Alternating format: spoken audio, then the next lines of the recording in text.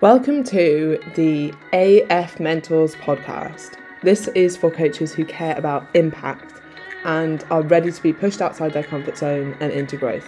You can find out more about AF Mentors at afmentors.com.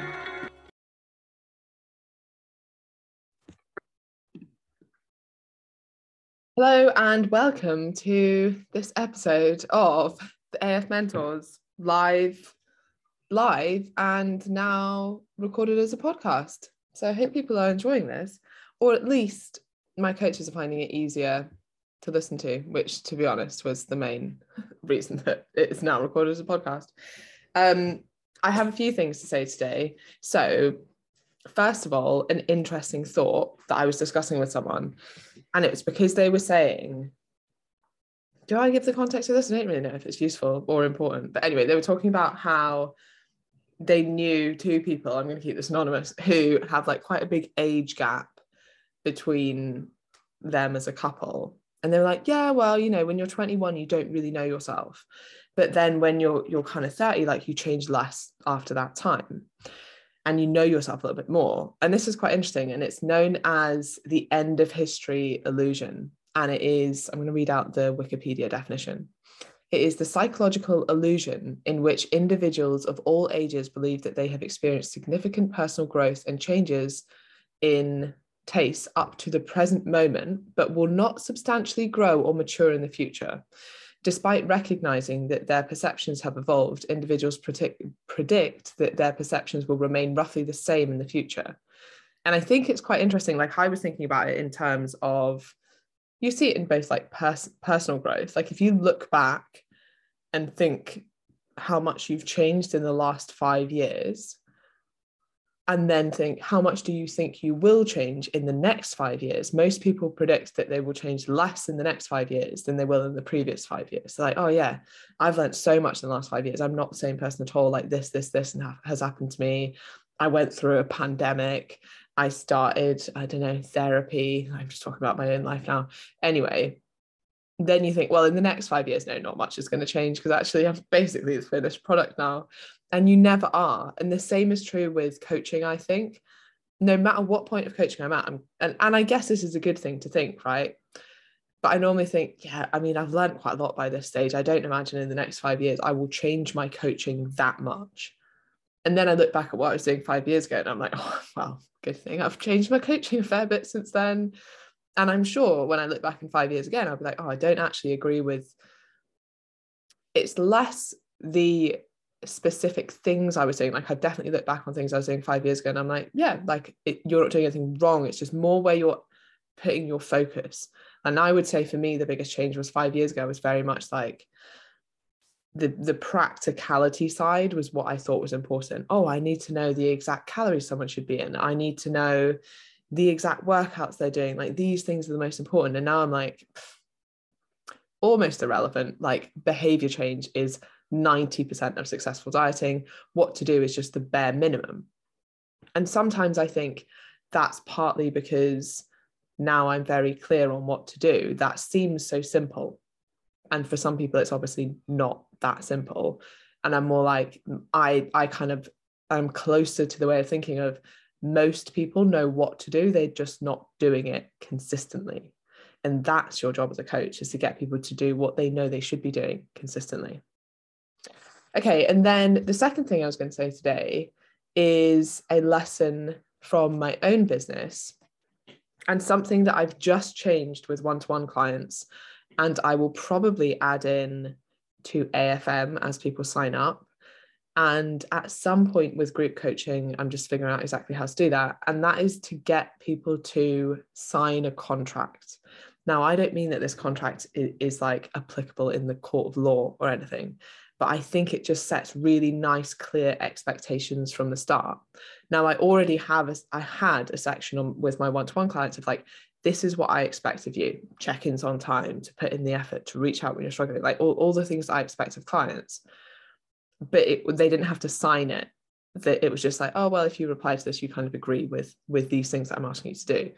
And I think there's something a little different about, I need you to sign this to say that you are ready to do these things to get results. And it might be something, I mean, I think this is important for both sides. It makes the clients assess so that they know what they need to do to get results. And it will also mean that they get better results because they're then ready to do those things. And it will whittle out people who are not ready. If someone's like, I actually don't know if I could commit to that, fine, maybe they're not ready to do it. And depending on your client base and depending on their goals, what you write here will be slightly different, but something generic that I might put for AFM, and I'd maybe tweak it slightly to certain individuals depending on where they are in their coaching journey and where their business is at. But it might be something as simple as, I need you to commit to doing the weekly check-in. I need you to commit to asking questions. I need you to commit to making sure that you watch the live back, even if you miss it. I need you to commit to booking your own accountability call every single month, because I'm not going to chase you up for that. I am your mentor. I'm not a PA. You have to do put in the effort to go and freaking book a call. If you can't do that, you can't run a business. It's as simple as that. So setting these clear expectations and kind of pushing people a little bit as well. I expect you to find time to invest in your business, because if you don't, you will not get results. And if you're not prepared to do that, I don't want to work with you, because you will not get results. And that's as simple as it is. And then you weed out people who aren't ready to do that, who aren't ready to commit to that. Yeah. So that was something that I added into my own business. And then finally, before I go on to the questions, I have a bit of a tip for you that I've spoken about many times before, but I think is so, so important. And that is the importance of being unique and different, and making sure that you are portraying that in your coaching and in your marketing and in just the way that you run your business. If you are not different, if you are not specific, if you don't have a niche, if you do not define what that is, then you're essentially saying, I am a personal trainer just like any other personal trainer. You could go with anyone, so you may as well go with me. That's what you're saying. Is that appealing? No, not at all. No one picks that person. You're essentially saying, you could go with anyone. It could be me. Why? Especially online, that marketing. And unfortunately, I think this is why people still kind of go with that sometimes, but that marketing works in a gym, because there isn't that many. Maybe you've got a board of 10 personal trainers, and actually someone wants to work with a girl, and there's only, out of the 10, 4 of them are girls, so you're whittled down to 4, and you're a PT, great, so you've got a 1 in 4 chance already of being picked. And then they just kind of liked your, I don't know, maybe you were first on the board, or they like the t-shirt that you're wearing, so they pick you, right? You're literally like, I'm a personal trainer, I work at this gym, bam, that's enough.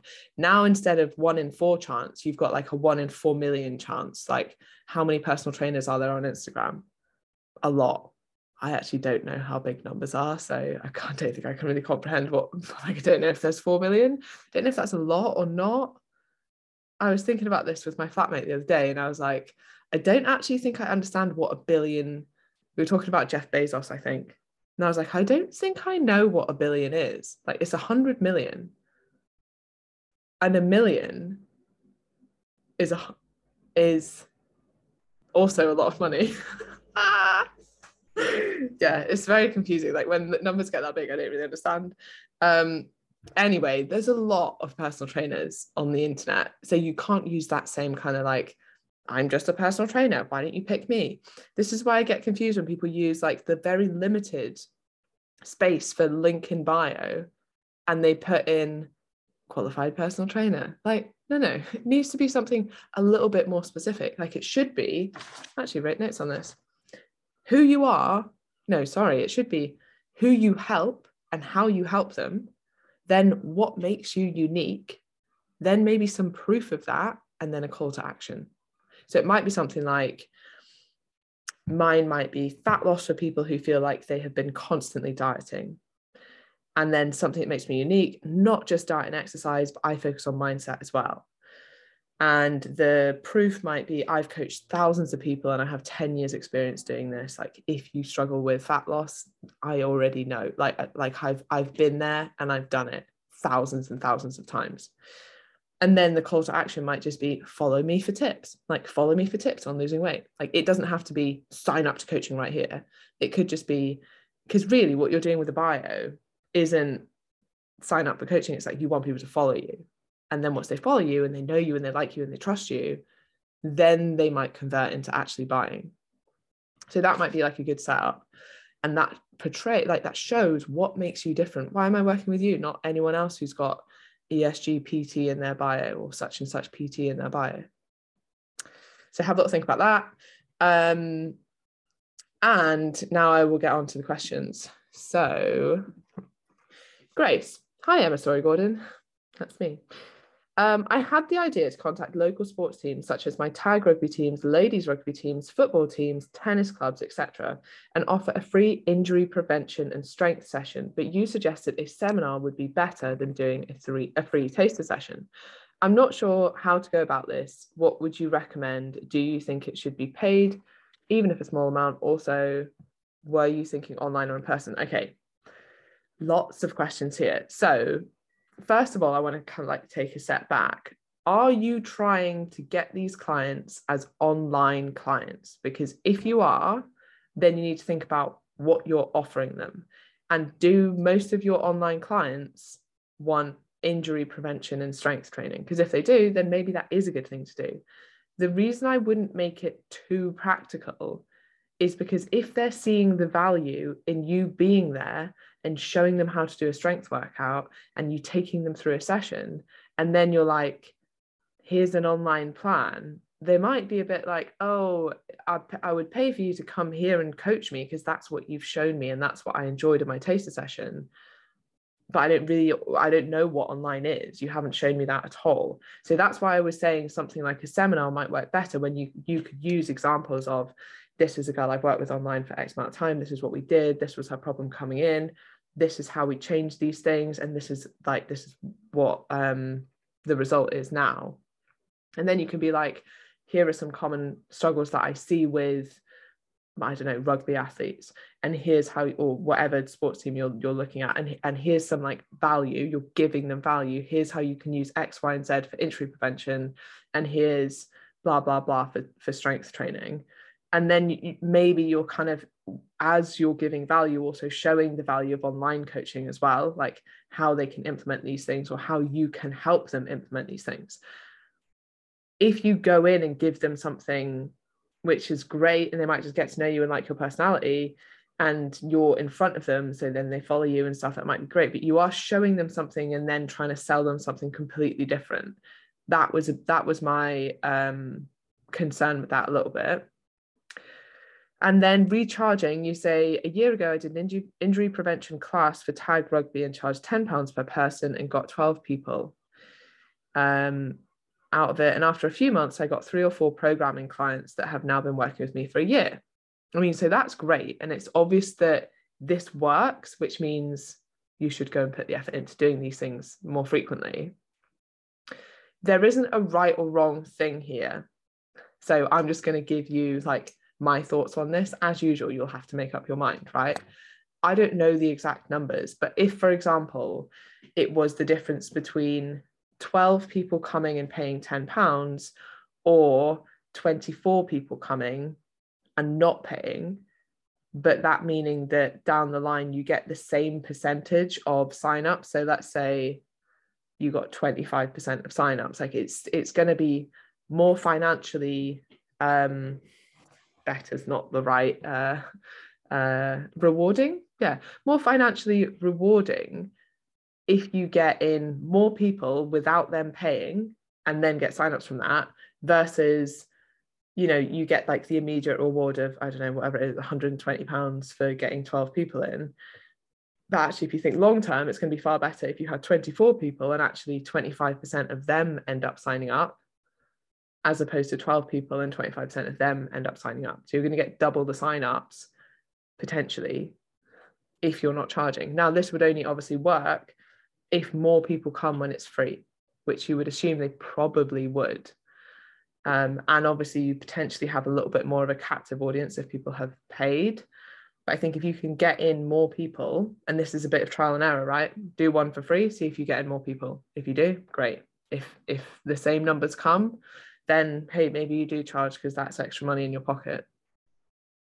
So I would have a lot to think about that. If you think you can get a bigger audience, then it's probably worth, well, I would say it certainly is worth doing it for free. Okay, Glenn, Hi, just a quick question regarding when to offer free content. I'm just creating a week-long basic guidance. So I'll have 3 or 4 gym or home workouts, a basic step guidance, and some tips on how to get enough protein into meals. As I am just starting and trying to get followers and leads, would you wait until I have a few more followers to offer free content? Or attach it to my Linktree, post it on my Instagram now, and then repost regularly as followers increase. Hope this makes sense. Oh, and apologies, not made a mastermind yet.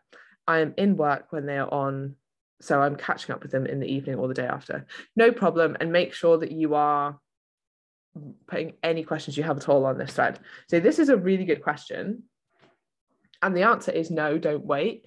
Because why are people going to follow you if you're not putting out free content? You can't expect people to just come for no reason. If someone finds your page and then they're like, oh, look, he's offering this, like, this is actually really useful, I'm going to follow this for the week, they're much more likely to follow you rather than just flick off your page. If you're like, I'm going to wait until I get followers to start posting free content, like free useful content, you're never going to get followers. You have to start posting the free useful content and then the followers will come. So absolutely post it now. And as you're saying, in not quite these words, but it's evergreen content that will be useful when you have 1,000 followers or 10,000 followers or 100 followers or 1,000 followers. Like, it doesn't matter. It's still useful, and it's still going to be useful in a year's time. Like, the same principles of getting in your workouts, getting in your protein, hitting your steps, a couple of tips, like those same principles will still be useful. So I would absolutely do it now. The other thing I would say is that with free lead gen, what's often missing, and this is hard when something is free, is the accountability. Like, that can be a little bit flat.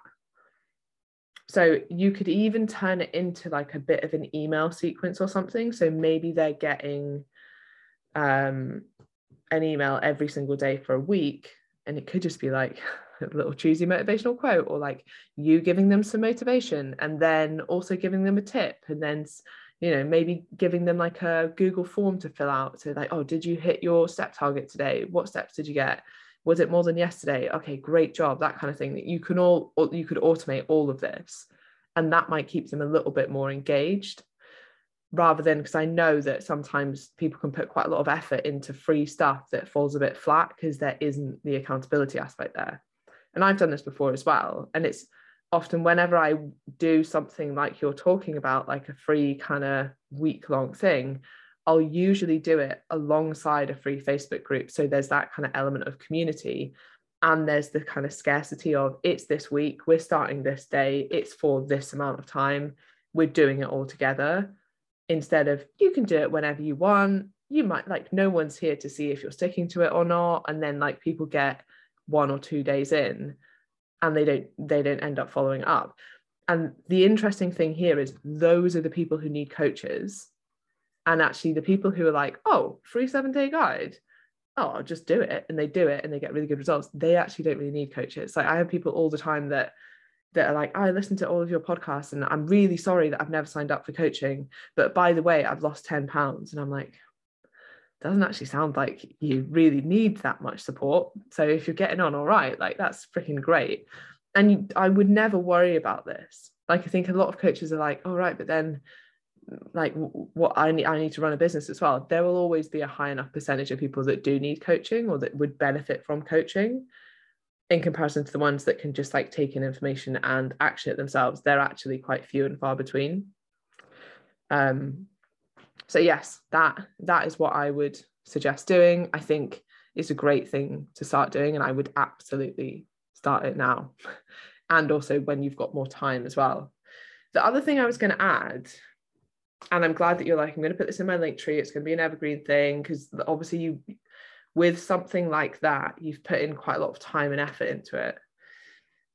And annoyingly, and I feel like this has become more and more apparent on Instagram especially, I would stop putting as much effort into your posts.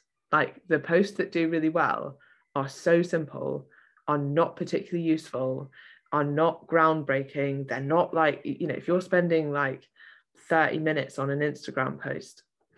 That, I mean, unless you're also going to make that a podcast and a blog, and like maybe it's a lead gen thing that you can then use again and again and again, I wouldn't be wasting that much time. Like, make it really, really simple. Keep it simple, because people are literally like scrolling. I was going to say their attention span is like 2 seconds. It's not. It's like half a second. It's like not even that. You have to catch people's attention so quickly, and you only have it for a short amount of time. So if you're putting in loads of effort into writing really long captions, or even doing really long reels that are like trying to explain quite a concept, like a complicated concept, stop doing it. Like, it's not going to get people in. And I'm not saying stop doing that, stop trying to educate people. I am saying don't do that on Instagram. Take them somewhere else. So if you're like, I want to do a really good blog on how to actually set up your diet for success, go and do the blog. And sure, like, push people to it on numerous posts on Instagram. You might be like, one top tip for success, and then you might be like, I've written a whole blog on, I've written a whole 10 tips on how to do this. It's over at my blog. Then people can be like, oh, I like that tip, I'll maybe go over there. If you do the 10 tips, like, no one's reading that shit, and then it's gone off people's timelines, and maybe someone saves it but they never go back and read it. Like, you're wasting a lot of time doing that. So I would try and keep things much shorter on Instagram, snappy tips, and then take them off Instagram. If you want to really explain something, for me, it's the podcast. For other people, it might be written content, it might be videos somewhere else. It might be like that you've got a YouTube channel. It might be that you write on Medium, or like a free blog site, or you've got it on your website, or it's your email list. Like, it could be, but Instagram, for having people's attentions for long periods of time, you're probably wasting your time. And I say that as someone who absolutely hates that fact, because I like doing like really interesting things. I like talking about things in detail, and I like having all the caveats, and I like giving more than like one quick tip. But realistically, you have to play the game a bit, and you'll waste a lot of time and energy, and you'll get frustrated at it and resent it if you're like, oh yeah, I'm doing this whole like fully holistic approach to how you can get results on your diet, and I'm going to give everyone everything and all these tools and blah. It doesn't work on Instagram. So just remember that people's attention spans are small. You just want to attract their attention, you want to give value, but then really, if you want to give a lot of value, you want to move them off Instagram to wherever that is for you. Okay, what do you do? What do you do to manage? I don't know why I struggle to read that so much. What do you do to manage times of anxiety and stress? Good question. And I think this is quite personal, but for me personally, writing things down, you can see my excessive notes here, writing things down helps so much. Planning things out helps so much. Prioritizing, and I can't emphasize this enough, like, prioritize your priorities as well. Like, you might have a lot of things like, these are a priority. Okay, well, those need to be prioritized as well. Like, what needs to get done today? What is the most important thing? Remember the 80-20 principle, because it's almost always true. You're going to get 80% of your results from the 20% of work that you're doing. Identify that, especially at times when you're feeling stressed, when you're like, oh my God, there's so much to do, I don't know where to start. Where to start is to take a second and not do anything, get a piece of paper and a pen and be like, what's the most important thing? And sometimes even going back and reminding yourself of your end goal, because you can easily get distracted in the immediacy of things. And like, oh, I need to do this, this, and this, and maybe there's personal life things coming in as well. And then it's like, I need to do this by this date. And it's actually, some of this you don't need to do. You can say no to it, and you can be like, I'm not even going to do that. I'm going to focus on what needs to be done this week. And actually, I had a bit of a week like that last week, where my priorities were shifted a little bit because I had family things going on, and I had a lot of travel. And I was like, I'm not going to post on social media unless I happen to have extra time and something to say. I'm going to put zero pressure on myself to do that. I'm not going to do any lives, but I am going to make sure that I have a podcast coming out on Monday, because that's the most important thing to me, for my business. That's where I have, like, that's the 20% of work that gives me the 80% of results. So that's what I need to focus on. And the rest for now, fine. Like, I'll cruise along. I won't be growing, but I'll cruise along for like, and it was a 4-day period. Not a big deal at all. So I would just do that. And And then it will just take so much pressure off yourself. And you might actually find that you get just as much done. It's just you've taken the pressure off. So when you say, do you know what, this is going to be a minimum week for me. And Grace, it's the same as what you would tell your clients, right? If they were like, I'm so stressed, I've got so much to do, I don't know if I'm going to do X, Y, and Z, I don't know if I'm going to be able to get all these steps in and all these workouts in, you'd be like, okay, this week, your focus is 2 workouts. And you're going to hit a step goal of 8,000 instead of 10,000. And you're not going to track nutrition, but instead you're going to make sure that your breakfast and lunch is at, like, you're going to have a set breakfast and lunch. You're just going to make sure you eat well the rest of the day, and be mindful and reduce your snacking. And then it's like, okay, right, fine. And then they find, actually, I did get 4 workouts in anyway. I just took the pressure off myself. And most days I did hit 10,000 steps, but knowing that I didn't have to that week and I took the pressure off myself was really useful. So same with your business. What needs to be done this week? You might have a week where you cruise instead of like push, and that's fine and that's normal. Okay, I hope that was useful this week. I will see everyone on Thursday for masterminds, and I hope that no one has melted.